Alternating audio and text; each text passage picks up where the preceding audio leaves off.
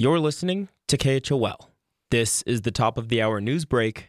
I'm Will Walkie. Medicaid expansion was dealt another blow yesterday in the Wyoming legislature. It was brought to the Senate floor in the form of a budget amendment supported by Republican Cale Case of Lander. It's estimated that 24,000 Cowboy State residents would gain coverage by expanding this federal program.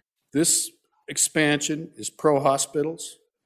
It creates jobs. It supports those very people that we care about, the people that wait on your table, that clean your hotel room. These are working people. These aren't unemployed people. These are working people. Many of them are single moms with kids. A poll from late last year showed that 66% of Wyomingites, including 58% of Republicans, support Medicaid expansion. But debate on the merits of the policy never actually reached the floor, as it was deemed unconstitutional by a legislative rules committee due to it being brought to the floor as a budget amendment rather than a regular bill. Republican Ogden Driscoll of Devil's Tower explained. Medicaid expansion, which by itself is a word that's expansion, is that an ordinary expense, everyday and normal expense of our government?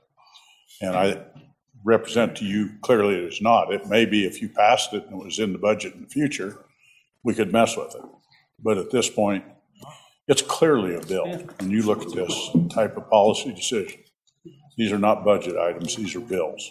And Case eventually withdrew his proposal, so it's back to the drawing board for healthcare advocates. Notable bills that have advanced through the legislature include a critical race theory ban, a rule that would prohibit transgender women and girls from participating in sports that match their gender identity, several abortion-restricting measures, and a ban on the practice of same-day crossover voting. The budget and these bills will continue to be debated in the coming weeks.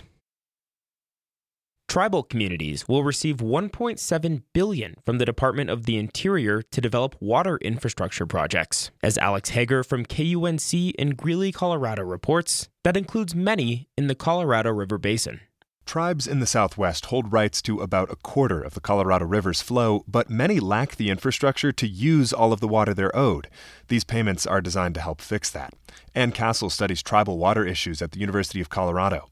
What they're intended to do is to provide the tribes with the resources required to actually put that water to use. So that could include storage in a reservoir or a pumping station or distribution lines or a clean drinking water system. Advocates say this is a start, but a long history of exclusion and underinvestment has left many tribes without water infrastructure or the money to build it. I'm Alex Hager.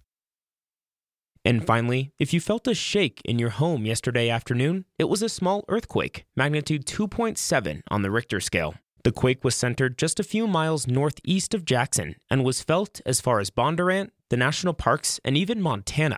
If you felt anything, help the U.S. Geological Survey report it by visiting earthquake.usgs.gov.